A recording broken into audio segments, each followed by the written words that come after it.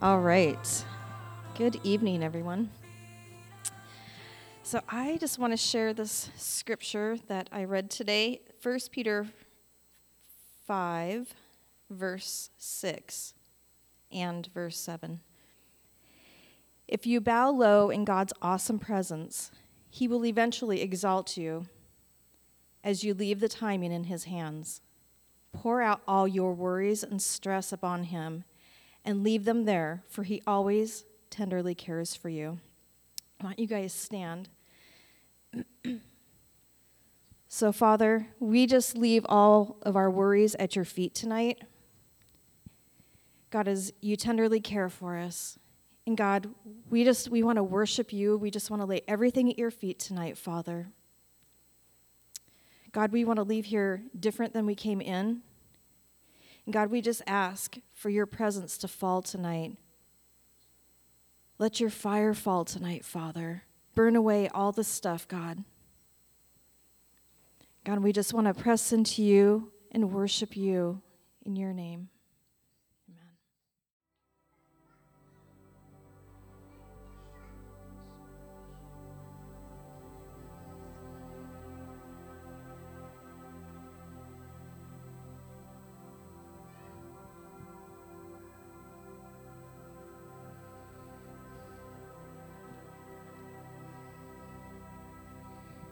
Thank you, Jesus. Thank you, King Jesus. You're the great shepherd of our souls, King Jesus. Just with your eyes closed, you need to hear tonight that Jesus is here in this room, and there's one person on his mind, and it's you. Just forget about everyone else in this room. There is one person in this moment right now that he's thinking of, and it is you. It is you. He cares for you. He cares for you. He's called the Great Shepherd because he cares for his sheep. He heals the brokenhearted. He lifts up the weary. He strengthens the weak, and he gives hope to the hopeless. And just when you think you're empty and running on fumes, he comes running in with a double portion. He is that good. I am not exaggerating. You cannot exaggerate the goodness of God. Just try.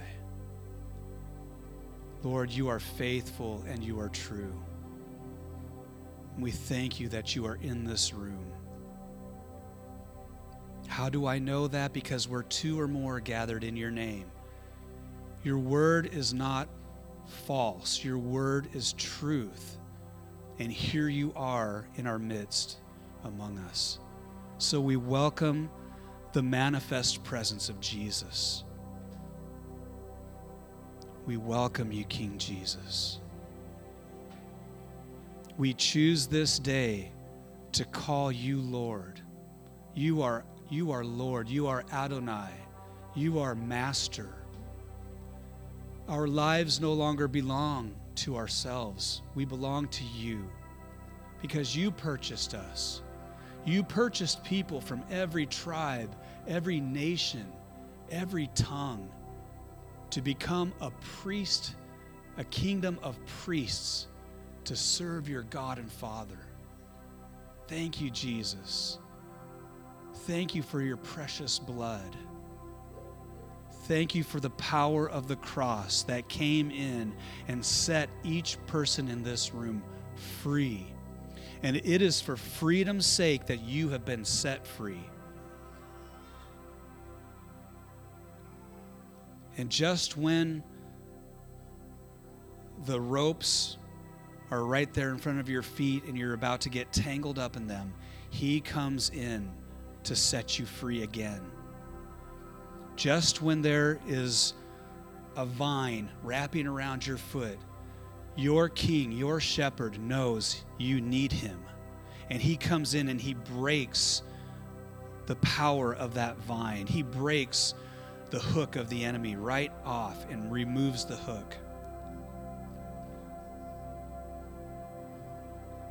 Tonight, I just pray, I ask that you would open the eyes of your heart to see him rightly. Just with your eyes closed, just look into his face. He is not far away. He's closer than your skin. He is for you. He is not against you. He began something good inside of your life, and he is faithful. As we've sung, he's faithful and true to continue to complete that work, to bring it to full completion. That the day you take your final breath, you will step through the veil of this world into eternity, and you will hear those words, "Well done, well done, my good and faithful servant." Thank you, Jesus. You are true. Thank you, Lord. We're going to step into a time of communion.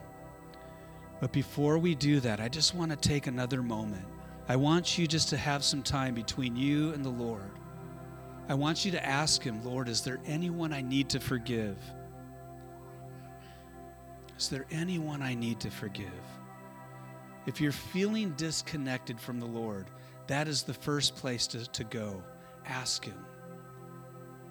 He will show you, who do I need to forgive, Lord? Let's just do that now.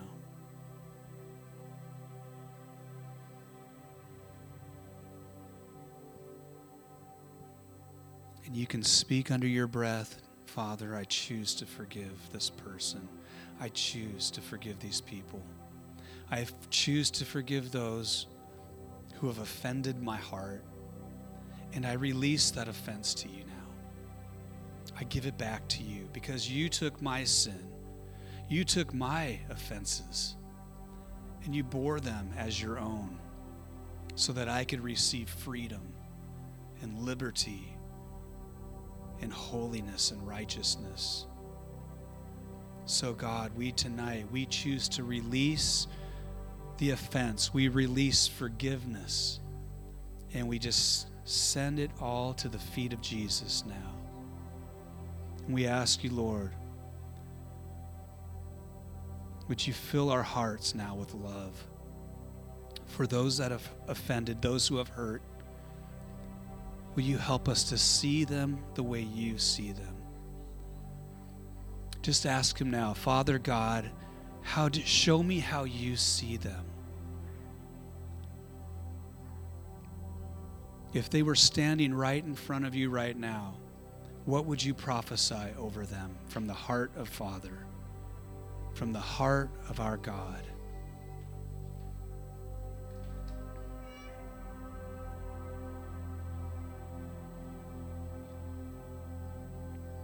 Thank you, Lord. Thank you, Jesus.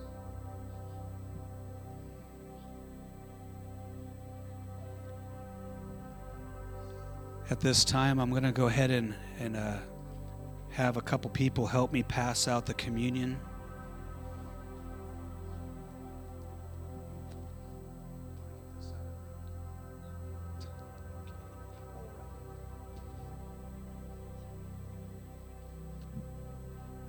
If you've never used these to-go cups, they can be a little tricky if you've never used one. Just bend the tab down, and that will break the seal.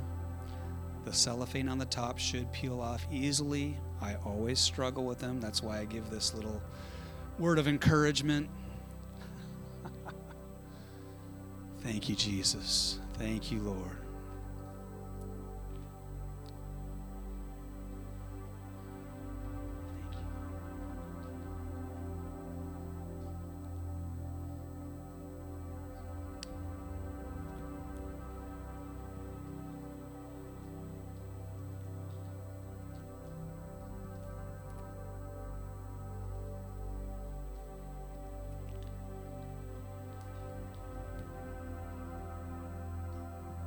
Aren't you so glad that the Lord is living inside of you?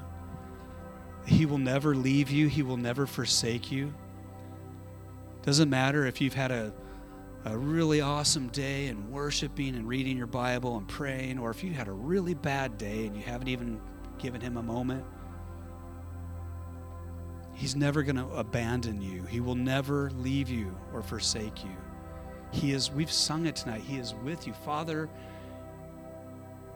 you're with me. Father, you're for me. I'm never abandoned. Because of that, we don't have to let fear overtake us because he's faithful. He's bigger than anything you and I could ever face.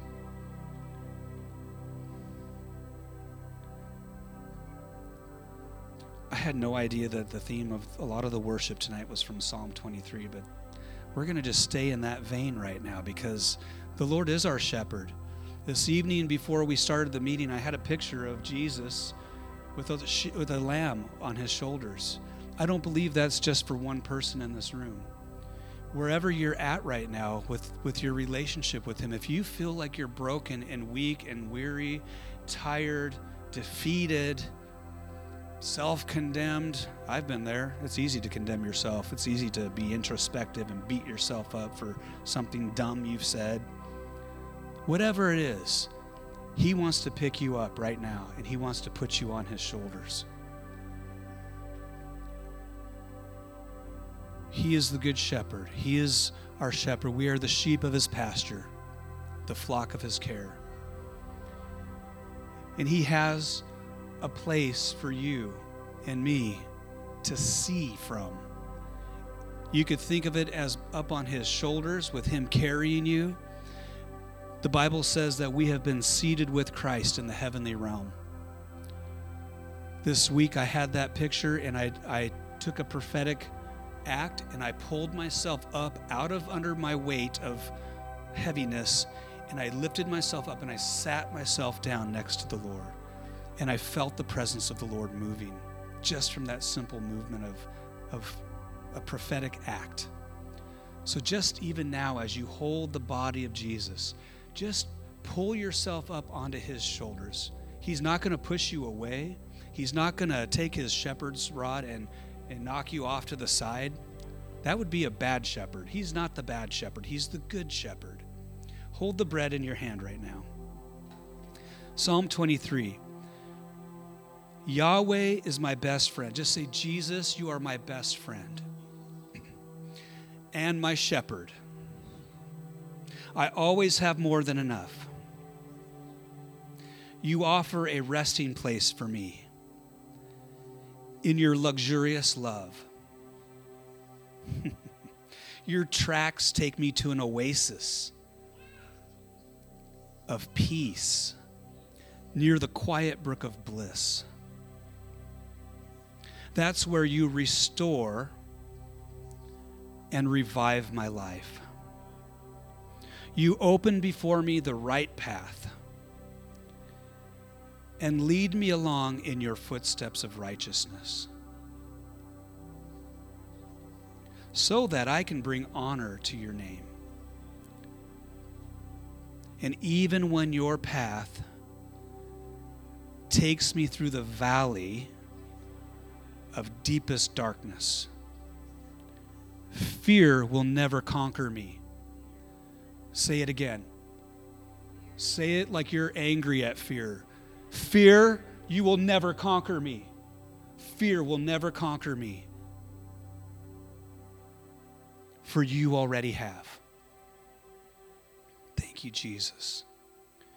Just a little more. Your authority is my strength and my peace.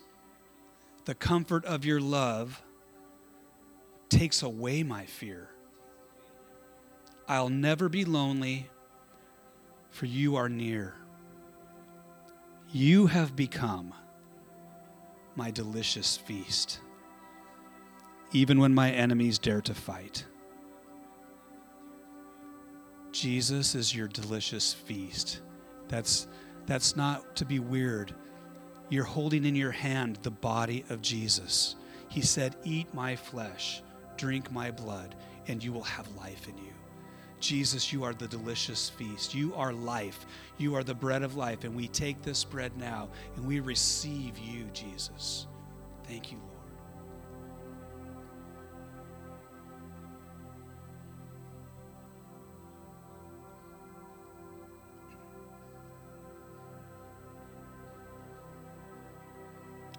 Now hold the blood, this cup of his blood, the blood of the new covenant that was poured out for us to remove our sins. And just declare this with me. You anoint me with the fragrance of your Holy Spirit. You give me all I can drink of you until my cup overflows. So why would I fear the future? Only goodness and tender love pursue me all the days of my life. Then afterward, when my life is through, I'll return to your glorious presence to be forever with you. Thank you, Jesus. Thank you, Lord. Thank you for what your blood has done for us. Thank you for all of the promises in your word, all of the promises of God. They are yes and amen to us. Because of your blood, because of your great love for us, we drink this cup now.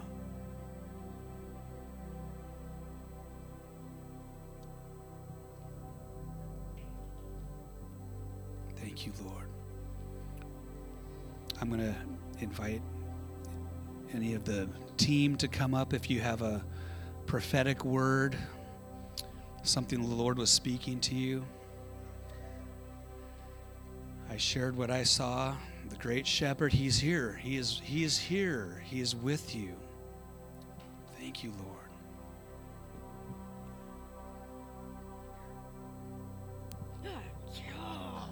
Every time. You didn't talk. It's because I scooted off my seat instead of standing up straight. Tonight during worship, I just kept seeing, you know how when the big fireworks go off and then the gold sparkles just come down. And I just saw that tonight, and I just felt like that was the Lord's love. He just wants us to soak in his love tonight. Just soak in that tonight. Father, we just thank you, God. We thank you that you love us so much, Father. And God, that you never leave us alone. You never abandon us. God, we thank you. Your love is so beautiful and glorious. We thank you, Father.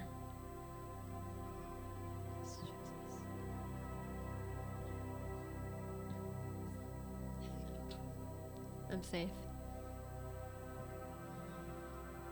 So I want to say happy birthday, Jean.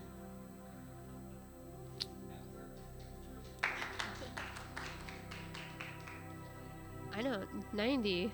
Jean, can you stretch your hands out towards all of us and just release the gift of life that you carry into each one of us, that we would all be so blessed, that we would all get to enjoy a long life and fruitfulness and good health, and that we would prosper in every step we take. Thank you, Lord. So, Jean, the Lord was showing me that you're like the tree in Psalms 1, that you are like a tree planted by the rivers of water that brings forth its fruit in its season, whose leaf shall not wither, and whatever he does shall prosper. So the Lord has even more that you can press into him for, that you've been asking him. There's even more business opportunities, more relationships, those things that you've been asking for. Lord, I pray for an increase in clarity, an increase in opportunity for him to be a generous benefactor into this city and this region in the name of Jesus. And I thank you, Lord, that your fruit is good. The Lord has blessed your children and your grandchildren and your great-grandchildren.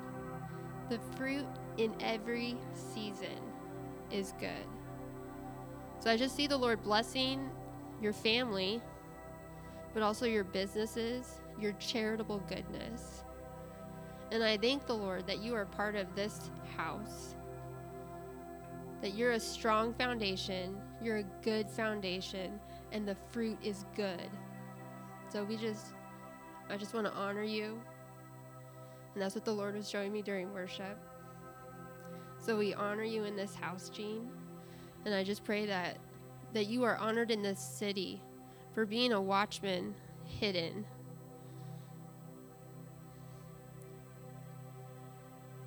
That you've done good work and you have been faithful through the years, through the decades. It's been good. So Lord, we just pray for more peace. And we thank you, Lord, for your abundant joy in this season, Lord God. That as your soul prospers, you will prosper. And that there is more joy coming for you. There is more joy coming in this season.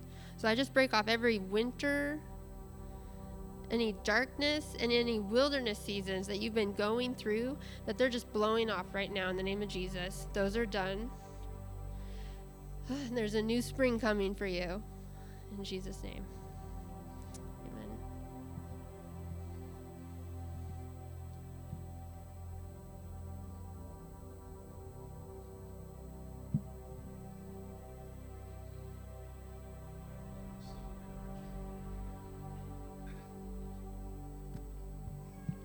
I'm so encouraged because it's only just a little after 7. And I got a banquet feast for us to eat. Well, it's not really me. The Lord has a banquet feast for us tonight. We're gonna go there. We're gonna go there. We're gonna go here, right here, where his presence is. We're gonna go there into one of my favorite things to just think on, meditate on, to talk about. You know, we call ourselves as a church a people of his presence. You and I were born again. You were born to be saved, okay? He chose you. He knew before you said yes to him that he was going to get you. He's going to get you. He was in pursuit before you were even thinking about him. Some of you were born into this, like this guy and this guy. And even when they were infants, the pursuit of heaven was on their lives. But not only were you born to know him and to experience being saved, you were born again to know him intimately and to know his presence. Not just the theology of, yes, the Bible says God is with you. Draw near to him, he will draw near to you. But the word of God leading us into the reality that his presence is real. His presence is with us. So this is one of our house cultural themes, I would call it. And there's different ways you could describe it. We have kind of like a triad of our top 3 core beliefs or core values as a house, that we value the presence of God above all things. We honor him. We honor one another as the people of God. So we value people being the sons and daughters of God. And we want to flow together as a people who are of the presence, are of valuing one another, where we learn this culture called honor. How we, basically what honor is, which is another kingdom value, it's how to see each other through the eyes of God. It's easy to see each other the way we see each other, right? Like I can see what you look like. I kind of know most of you for, a pretty good amount of time now, and I know what makes you tick. I know what some of your favorite things are, and I know your quirks. You know my quirks, and we go along to get along, right? Okay, no one's laughing. I go along to get along. I'll let you say it for yourself. But there's something powerful that happens when we learn how to step into our position in Christ, which is a position in his presence where he shows you from heaven's perspective what life looks like, what your sons, your daughters, your friends, your family members, all of the people all around you, when you are allowed by God to see them the way he sees them. So his presence says everything. You want to learn how to prophesy, you want to learn how to hear the voice of God, then all you need to do is learn how to step into his presence. Learn how to practice, how to develop an understanding, an awareness of the presence of God that is already in you and is already all around you, right? Because God is omnipresent. The psalmist wrote, if I go to the highest heights of the heavens or the deepest part of the sea, there you're with me. Where can I escape your presence, right? So if he's all over the place, if he can see everything, then we know he's here right now. But there's something that shifts when your awareness of that kicks in. And when your awareness of him living inside of you kicks in.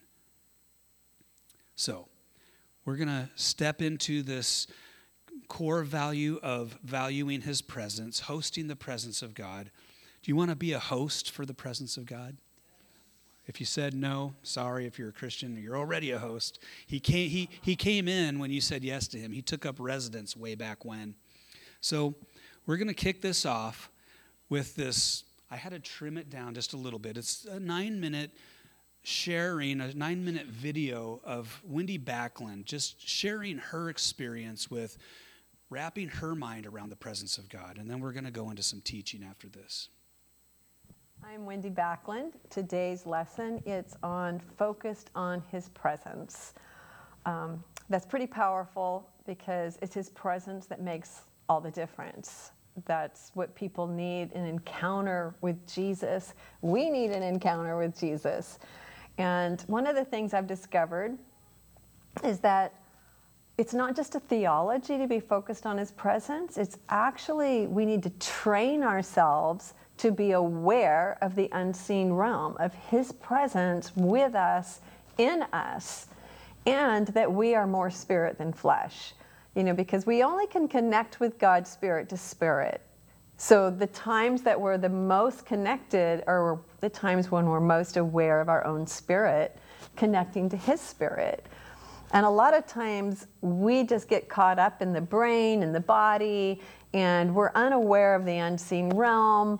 And that's when we kind of lose track of, the power, the source of everything.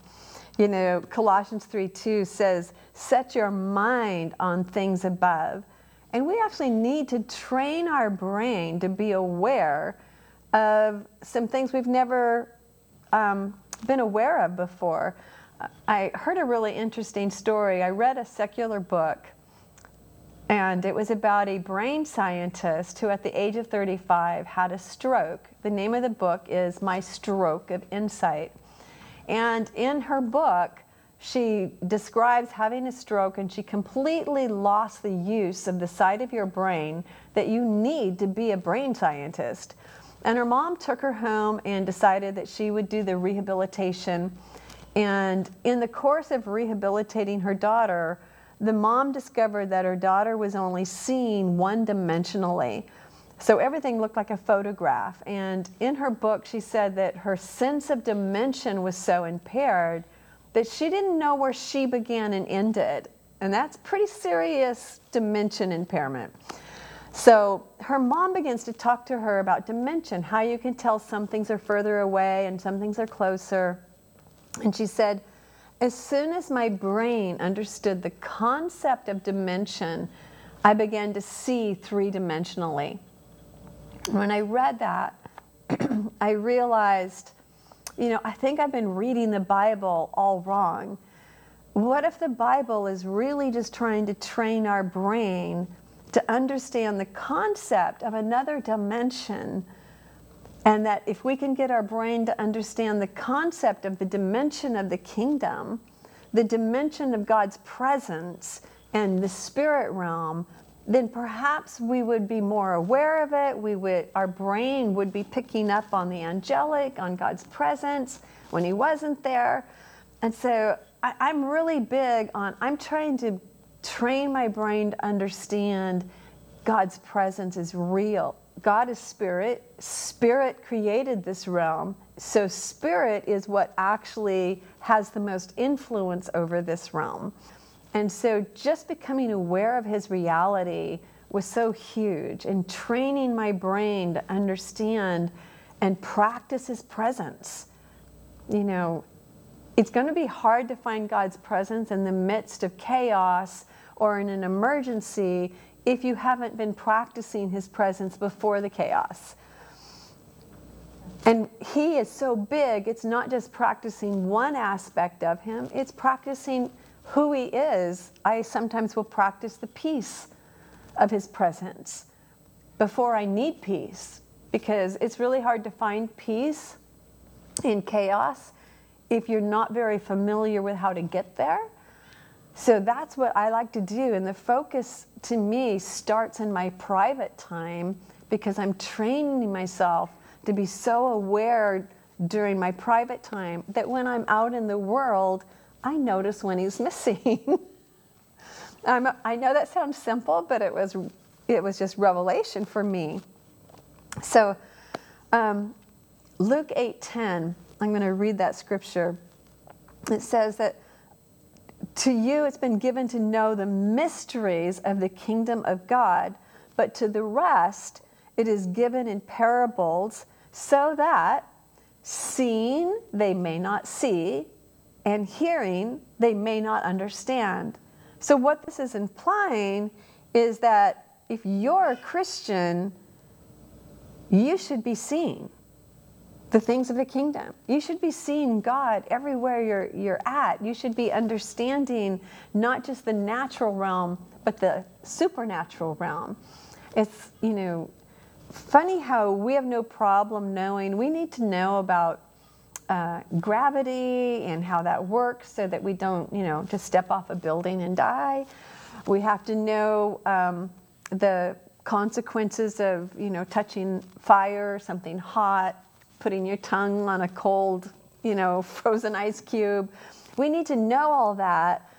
And when we focus on God and his kingdom, then we need to begin to understand how his kingdom works.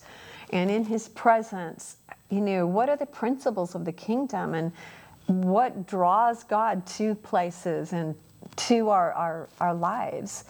So it's very important to make sure that God is our first focus. I get frustrated when I see people go too quickly into ministry.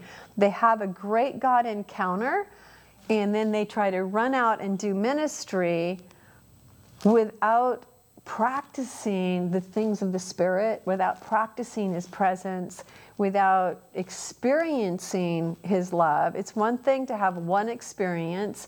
It's another to encounter daily his love, his presence, his faithfulness. So there's this focus that we have to put on more than anything else in my day. It has to be me and Jesus, me and the Father. I have to know him so well that even in the midst of, whatever's going on in my life, I can still be aware of him. He's not my last resort, oh gosh, I might have to just pray about this now because I've done everything else I know to do. And yes, I've done that, like probably most of you. But the point is it's not wasted time to be in his presence. When Jesus used to move away from the people and the disciples, and he would go up to the mountain to be alone, I really don't think he was up there, with a list. Okay, God, I need to know about this, and, what are we going to do tomorrow? I think what he was doing was he was reminding himself who God was and who he was in God.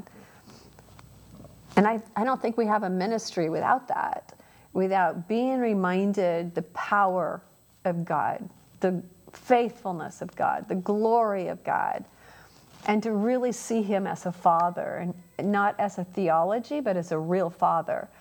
I remember asking God, why aren't babies totally depressed? They fail so many times in that first year of life. They're trying to grab things, they can't. They try to talk, they can't. There's all this failure. And God said, the reason they're not depressed is because they're so convinced that they can do what their parents do, that failure doesn't move them. And I believe that we need to have our eye on God so that we can know what we're capable of. If we're not seeing Jesus and the Father, how do we know what we're capable of? I'm not raising the dead yet, but I will because my daddy does. I'm so convinced that I can do what my daddy does. And to be convinced, I have to know what he does. What's his character? What does he like to do? I need to know not just about him, I need to know him.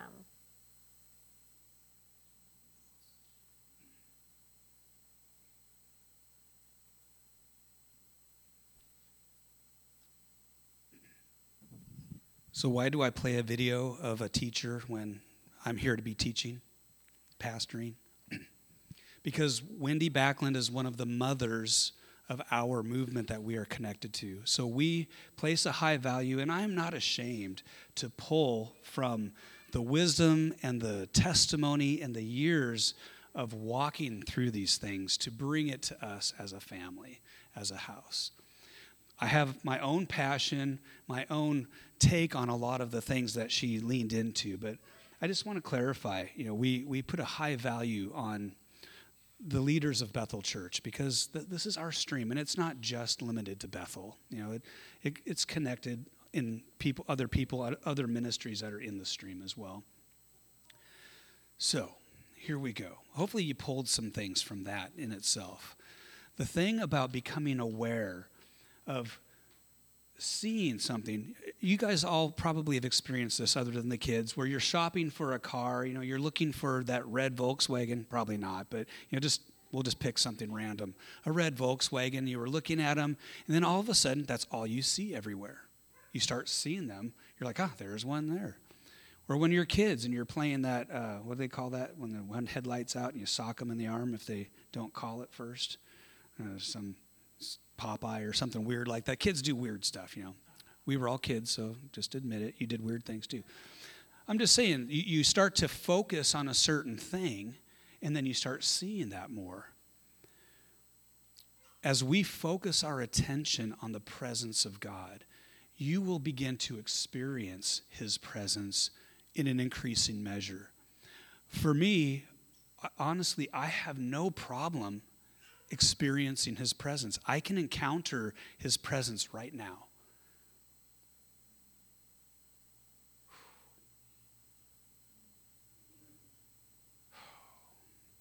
See, when you turn your attention towards the one in the room, I don't want to say elephant in the room. I don't want to be, disrespectful, Lord, but compared to us, you're huge. Bigger than an elephant. More like a dinosaur, but even bigger. You can practice becoming more aware of his presence. Let's look at some scriptures. Oh, I forgot. I had to click it one time to get the angel music to come into the room here. All right. First one, Romans 8:15-16, it says, "For you did not receive the spirit of slavery to fall back into fear, but you received the spirit of adoption as sons, by whom we cry, Abba, Father. The Spirit himself bears witness with our spirit that we are children of God." I love that verse because it's telling me that the Holy Spirit that you and I carry around in us, he is bearing witness with your innermost being. He wants you to know that you know that you know he is real and alive inside of you. And she mentioned that Colossians 3, verse 2, where Paul says, set your mind on things above, set your heart on things above. Paul prayed for the church in Ephesus. He prayed that God would open the eyes of our hearts to understand and know him better. The eyes of your heart, not your physical eyes, the eyes of your spirit inside of you to see him, to know him. And then this other scripture here, just to kind of set the table a little bit more, just to get a perspective. Some of you, this will be very familiar, and maybe some people it won't be that familiar. I don't know. I'll just let you figure it out. If you need it or not, give it your attention. Give it your attention anyway, even if you think you don't need it. That's probably when you need it even more. Okay, so, or do you not know that your body is a temple of the Holy Spirit within you, whom you have received or have from God? You are not your own. You were bought with a price, so glorify God with your body. Your body is a temple of the Holy Spirit, a sanctuary. I sometimes will try to just bring this idea in that, we call church buildings, we go into the sanctuary. We go into the church. That's kind of weird language when actually you are the sanctuary, you are the church. Are you going into yourself? You're going into a building. You are the temple of the Holy Spirit. You are a dwelling place for God himself. Holy Spirit, joined to your spirit, becoming one new creation inside of you, born again. Before that happened, you were a walking dead person. When you said, Jesus, come into my life, the seed of God, the Holy Spirit, came into your spirit, and you were birthed into a brand new creature, a brand new creation. I like to use this picture of the temple. Maybe you've never looked at the Hebrew temple. This is Solomon's. It's not the actual temple. No one really knows because there were no cameras at the time that we know of. Anyway, I won't go there. That could be a rabbit trail. Rabbit hole, something like that. This is just an idea, a depiction of the Hebrew temple. It was full of gold, overlaid. Everything was overlaid with gold and carvings of angels and all of these angelic and heavenly pictures. And it was broken up into these two places. There's no curtain right there between those giant things that look like lions with wings. That's where the Ark of the Covenant was kept in the temple. There was actually a thick veil, about 1.5 foot thick curtain that was woven together out of purple, red, and white, and I think another color, like scarlet. I said red, but anyway, it was woven together out of all of these precious threads, and that is the very veil that was torn in two from top to bottom when Jesus said on the cross, "It is finished," and the ground shook, the earth quaked, and the temple veil went. Is that a nice sound effect? You could do it again if you want. So why do I show you a picture of the temple?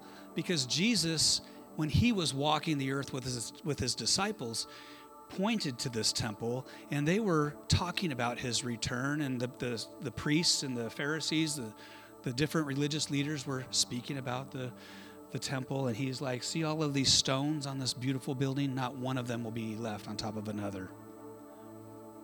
So he referred to this temple, and Paul said that you are the temple of the Holy Spirit, that God does not dwell any longer in that physical building. If that was the case, then that building's gone. So right now it's the dome of the rock, the dome of the mosque, where Allah is worshipped, and that is not the God of the Bible. I'm just going to be honest and clear in my perfectly biblical opinion that Allah and Yahweh are two different beings. Jehovah or Yahweh, he is the creator God. Allah, I'm going to be honest, he's a demon. That is not the God of the Bible. You can argue with me later, get up and walk out, but probably no one in here will do that. When the church is like 500 people, we'll probably get a couple that'll walk out. Anyway, okay. So I show you this picture of, my dad's shaking his head. I show you this picture of the temple because you and I are the temple of the Holy Spirit. And there are a lot of correlations. This is just one diagram from one author that Tammy and I appreciate. This church leader named Watchman Nee wrote some awesome books. One of them called The Spiritual Man. I don't remember what the other one was called. But he talked, The Release of the Spirit. And he drew these wonderful diagrams so that you and I could connect a little bit more with the thought and the awareness of God's presence living inside of you as you being a temple. So if you look at the picture on the left side, that's a picture of the tabernacle. You don't need to pay attention to the altar there and the laver, but think about the building itself. It has outer courts all around it. It has this place called the Holy Place, and then through the veil where the Ark of the Testimony was at, the presence of God, the Shekinah glory of God would dwell in that room, so much to where the priests were only allowed to go through the curtain once a year, and only with the blood of a freshly slain lamb on the Day of Atonement, to make atonement, to sprinkle that blood on the mercy seat, which was the lid of the ark, to sprinkle that blood for his own sins and for the sins of the people as an annual reminder of their need for blood to cover them.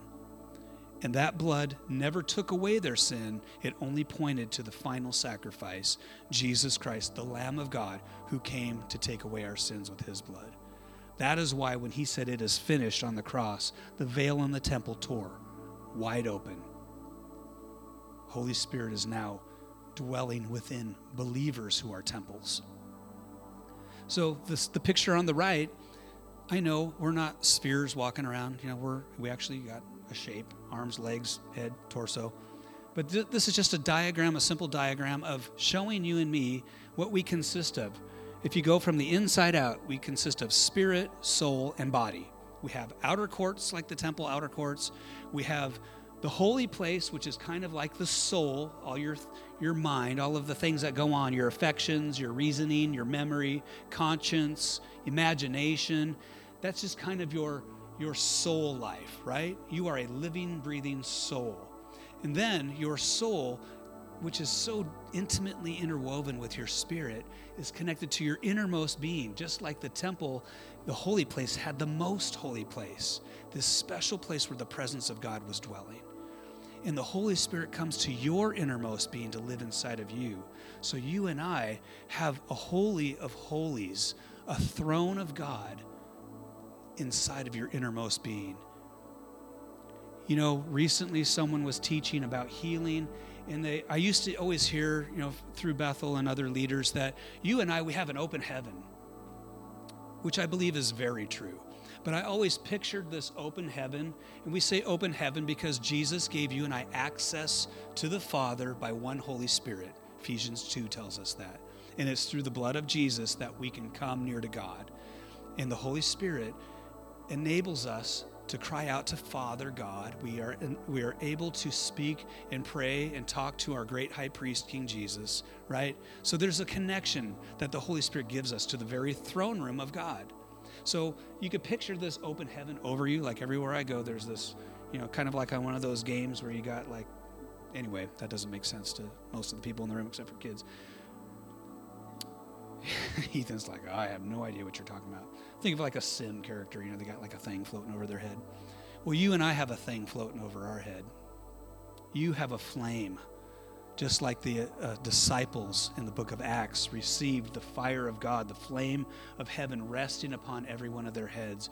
You and I have the presence of God resting on us and living inside of us. So recently someone said that you have an open heaven inside of you. Where is the kingdom of heaven?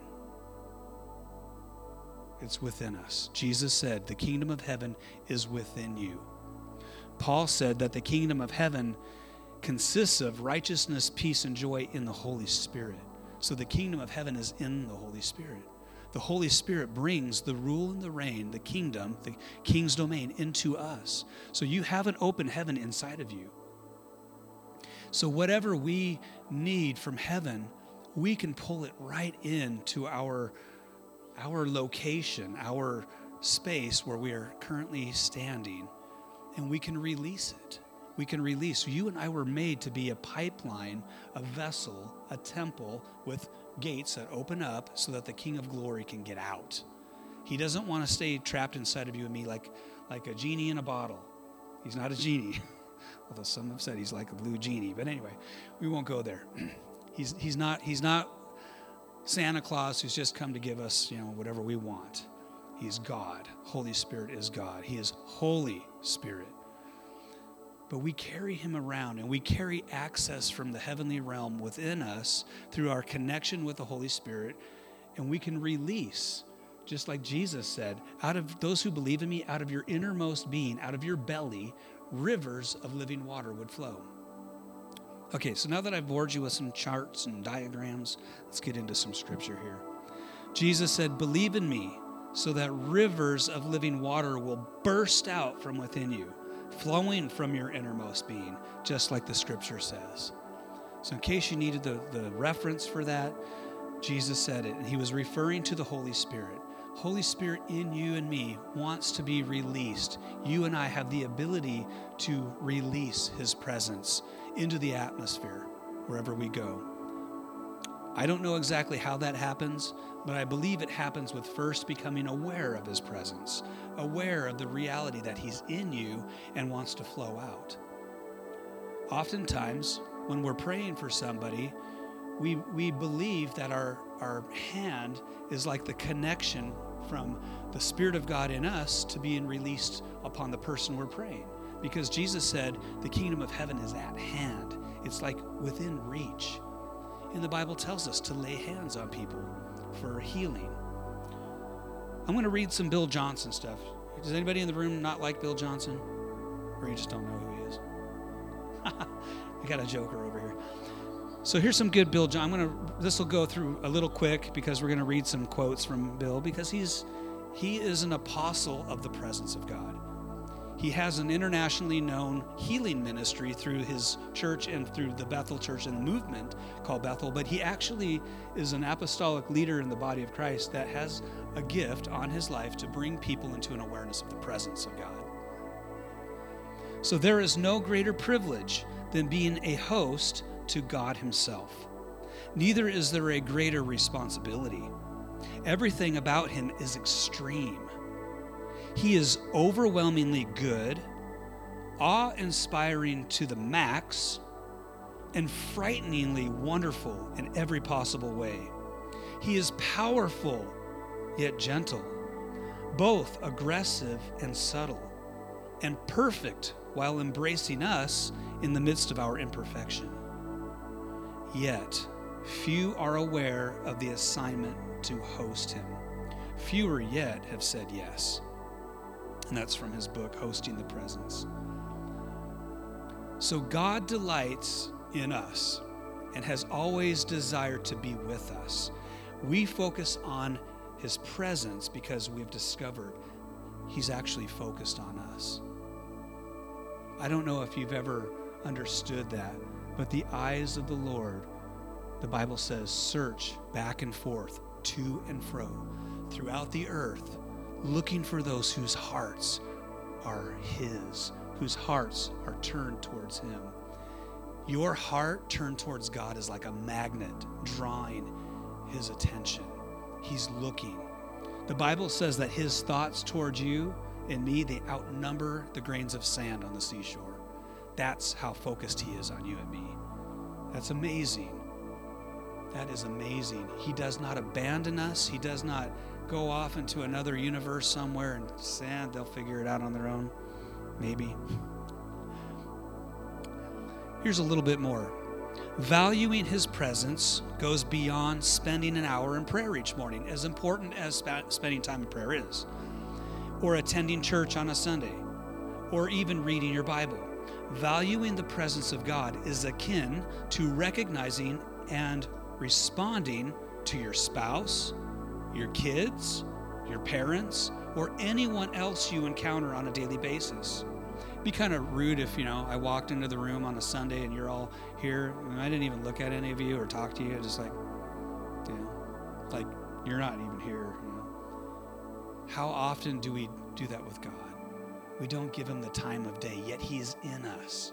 He's living inside of our heart and our spirit, our innermost being. His presence is all around. He just wants, I believe he longs for you and I to commune with him, to spend time with him. And in knowing that, acknowledging that, and becoming aware of that makes your Bible reading, your prayer life, and your corporate times of worship at church more alive when you recognize his presence. I'll continue on here. God is within you always. His presence is not limited to your times of worship and soaking and fellowship. He's not just listening to your heart in your times of prayer, and his response to you goes beyond those moments when you feel his nearness. I love to feel his nearness, but I know he doesn't just come and go, only when I feel him and when I don't. Our relationship with him isn't static. It must grow and change like our relationships with any other person. Much like thinking of a loved one throughout the day, we have the opportunity to recognize his presence in each and every moment of life. We have an invitation, church. Consider the following excerpt from Bill Johnson's article, Beholding the Presence. The ongoing realization of the presence of the Lord, the awareness of God being in us and upon us and with us, is one of the most vital elements to the Christian life. Our confidence levels skyrocket when the presence of the Lord becomes manifested to us, right? Doesn't your confidence, your faith, your energy just go through the roof when you become aware of his presence, when he manifests his presence and touches you? Where did I stop? Skyrockets, yeah.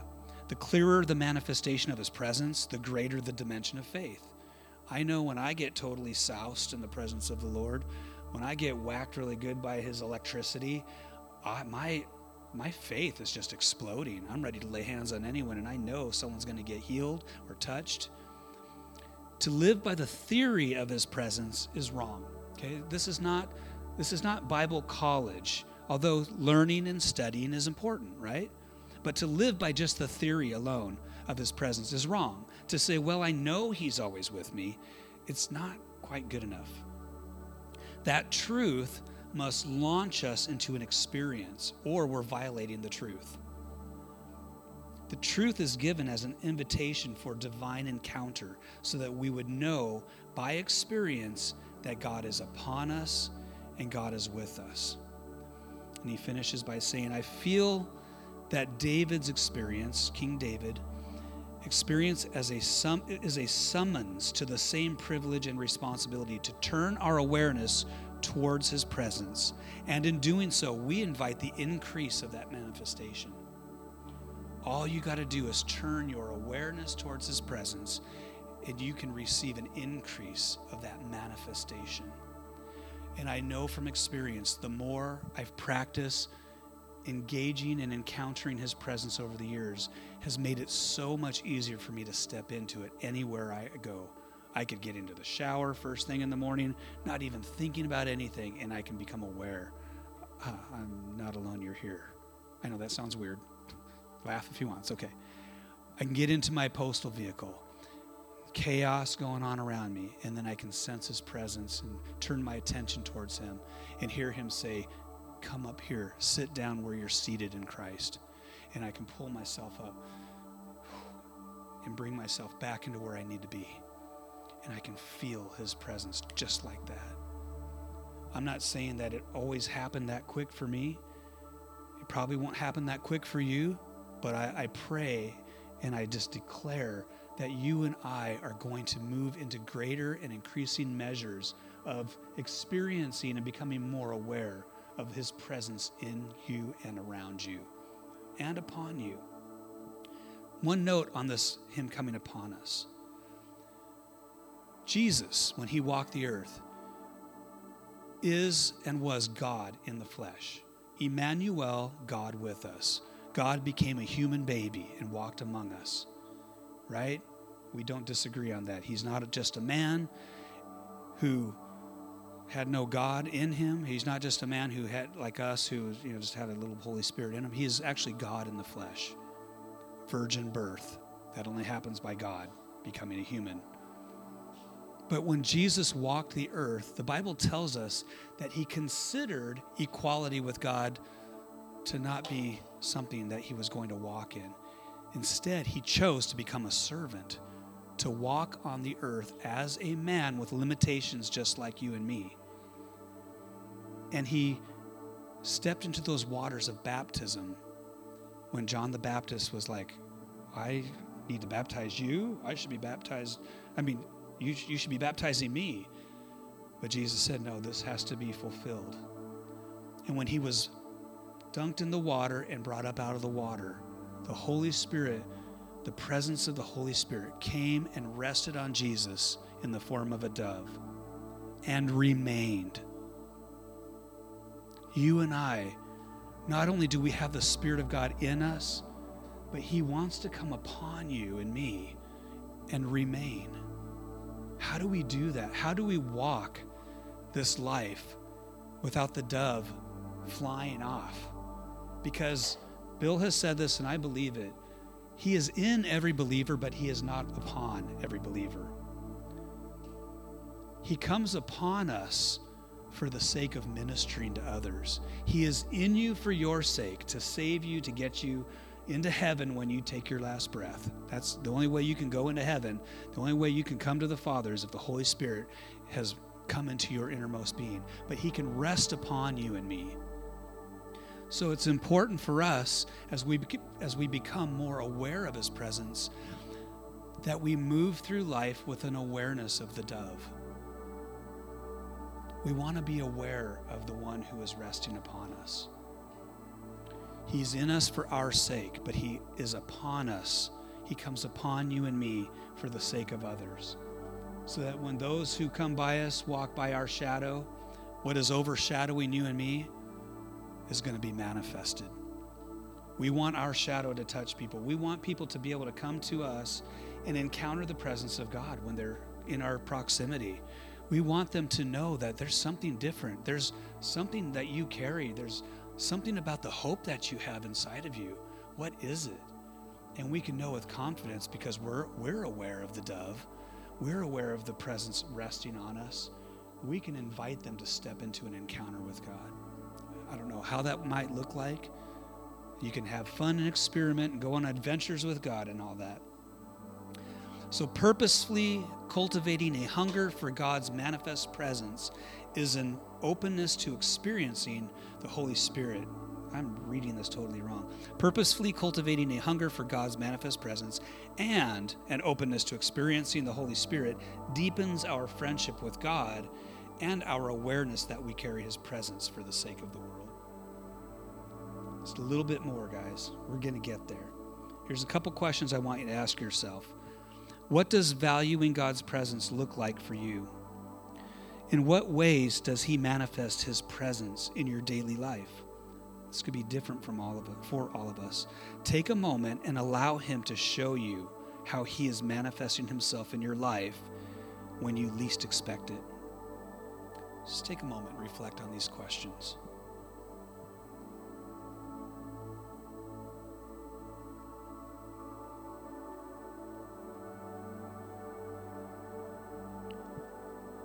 John 14:10 says, Jesus said, Don't you believe that I am in the Father and that the Father is in me? The words I say to you, I do not speak on my own authority. Rather, it is the Father living in me who is doing his work. This is amazing. This is Jesus, God who became flesh, telling us that he was in submission to the voice and what he saw the Father doing. The voice of the Father and what he saw in the Spirit, the Father doing. Wendy kind of touched on that. She gave her opinion on what she thinks Jesus was doing in those times of prayer. We really don't know, but it's interesting to hear a perspective. So, as a lifestyle, we practice recognizing God's presence while we minister to others. See, if you want to come up and get prayer at the end of this meeting tonight, I need to become aware of the presence of God in the room. I need to become aware of his presence inside of me. And I need to tune my heart and my ears, the ears of my heart, the eyes of my heart, into what he wants to do. And it's the same for you and me when you pray for other people as well. Even if you're receiving prayer, it's healthy to tune your heart into the voice of God and what he's doing. Okay, a couple more. More reflection. What has been your greatest experience of God's presence in your life? I know some of you got some testimonies. In what areas of your life would you like to have an even greater experience of his presence? What in your life hinders you from engaging in a greater level of intimacy with God? Just take inventory. We're not going to have you raise a hand and give your personal stuff. This is just between you and God, some questions that are healthy to ask. And lastly, what actions will you take to overcome these hindrances? Maybe it's getting up a little earlier. I don't know, it was a year or so ago, I started getting up earlier. I just set my alarm a half an hour earlier, and then I realized that's not enough. I can come here, spend time in his presence, but 30 minutes does not satisfy the hole in my heart. I have a hole in my heart, and so do you, that's Jesus-shaped, and I need to fill it every day. I need to spend time with him, and 30 minutes for me, I thought would be a good start. It helped a little bit, but I need more. And now it's like, do I go work out for a half hour, which is not very much for trying to get some gains? Or do I come here and spend time, an hour and a half in his presence? And even an hour and a half in his presence just flies by so quick. I don't know what to tell you guys, but this is my struggle. I hunger and thirst for God's presence. I love to be in his presence. I feel so alive, and I can walk out and be in his presence all day, but there's something about giving special, set-apart time just for him. Amen? Amen. I don't know why I said it like that. Probably because you guys are so quiet. We're going to wrap it up with this. So Scripture says, when Moses entered the tent, the pillar of cloud would descend and stand at the presence of the tent, and the Lord would speak with Moses. It's not enough to have a theory that God is with us. We have to truly know and experience his manifest presence. In Exodus 33:9, which we just read, we see Moses encountered the glory of God in a way that no man before him had. Moses came into the actual presence of God. But it's important to remember that he wasn't even born again. That's a different covenant. We live in a better and greater covenant. If dwelling in the glory of God was available to him, how much more has the blood of Jesus made this available to us? Okay, this is called a cultural reinforcement. This is just something I would pray that you guys would consider taking home. I can't give you commands because, we're not that type of church. We're not an authoritarian shepherding movement church where you have to do what I tell you. If you're going to obey God, you have to obey me. That was a whole movement. You can read up on it if you're curious. The shepherding movement, it got weird, as you can imagine. But here's something I'm going to encourage you guys to strongly encourage you to consider doing. I want to do this. Develop a plan. You got to choose. It's not going to happen spontaneously, right, honey? Right. We don't do it out of spontaneity. Some people are great with that, and life just happens. Others, it's like procrastination just kind of gets in the way. Yes, we're very good at spontaneously hanging out with people. But even that sometimes could take a plan, right? Especially if you live an hour away and you want to really get together with someone. Okay, so develop a plan. Choose to make a plan. Put it on your calendar. Get out your schedule. And implement at least 30 minutes a week. I'm telling you now, you're going to find out it's not enough. But just try starting there. 30 minutes a week of personal soaking time. Now, some of you are like, oh, I can't do that. My brain just goes 100 miles an hour. That's why you need at least 30 minutes just to step into a time of soaking in the presence of God.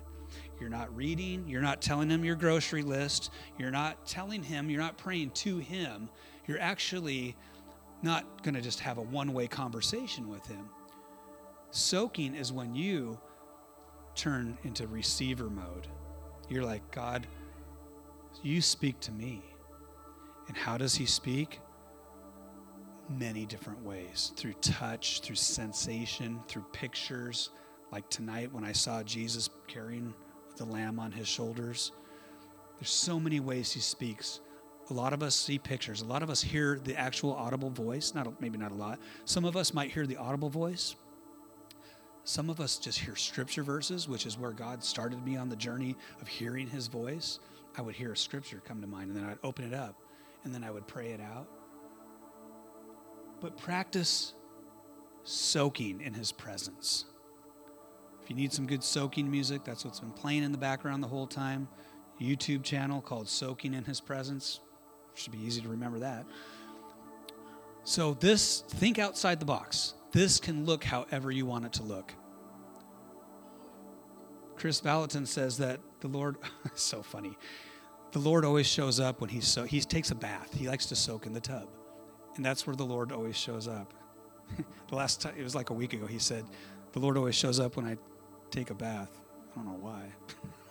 It was just the way he said it. It was kind of like you always show when I'm in the tub. Talk about being vulnerable, right? You're not going to get up and walk away when God steps into your bathroom when you're in a bubble bath, or maybe he doesn't take bubble baths. I don't know. How do you, Ethan? How do you, Oscar?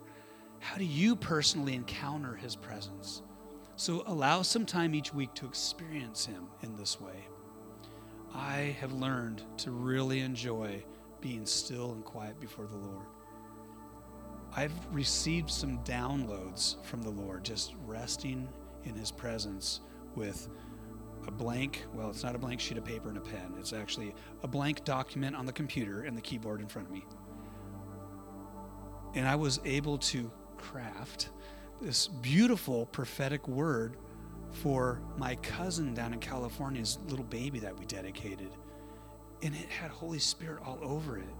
It wasn't from my heart. It was from me soaking in his presence and just listening what was on his heart. All of a sudden, scriptures came to mind and pictures of him as an adult, things that God showed me based on his meaning of his last name. It was intense. And then when the word was delivered to them, they received it with just such wonder in their faces. Like you could tell it wasn't like, oh, this is weird. No, they were like, this is God. They could tell God was on it.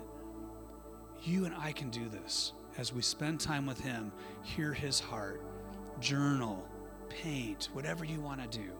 Get creative. All right. Lastly, we're going to stand up. We're going to make a declaration.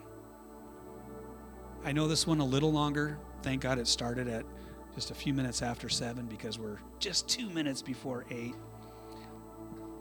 So you guys warm up your vocal cords.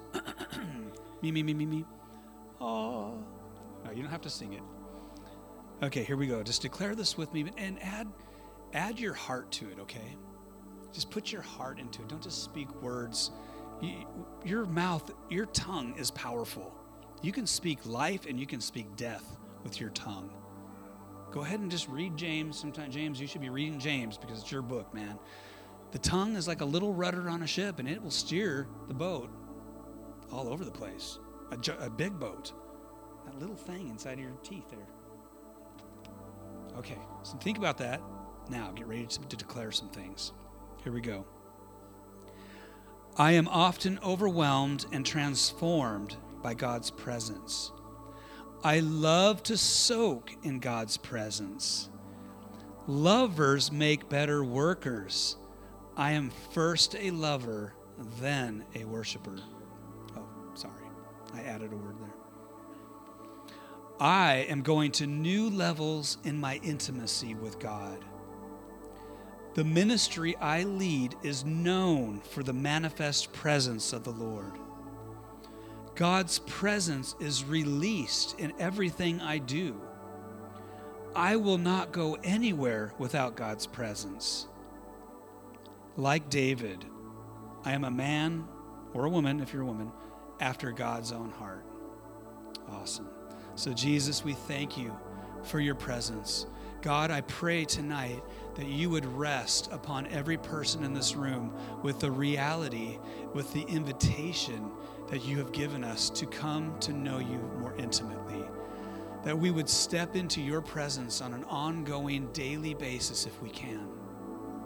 That it wouldn't be a discipline that if we don't do it would bring condemnation, but that it would bring a desire, a hunger that grows and grows and grows so that we would want to spend that time with you. God, we thank you for your intimacy, that you see inside of our hearts. You know our thoughts.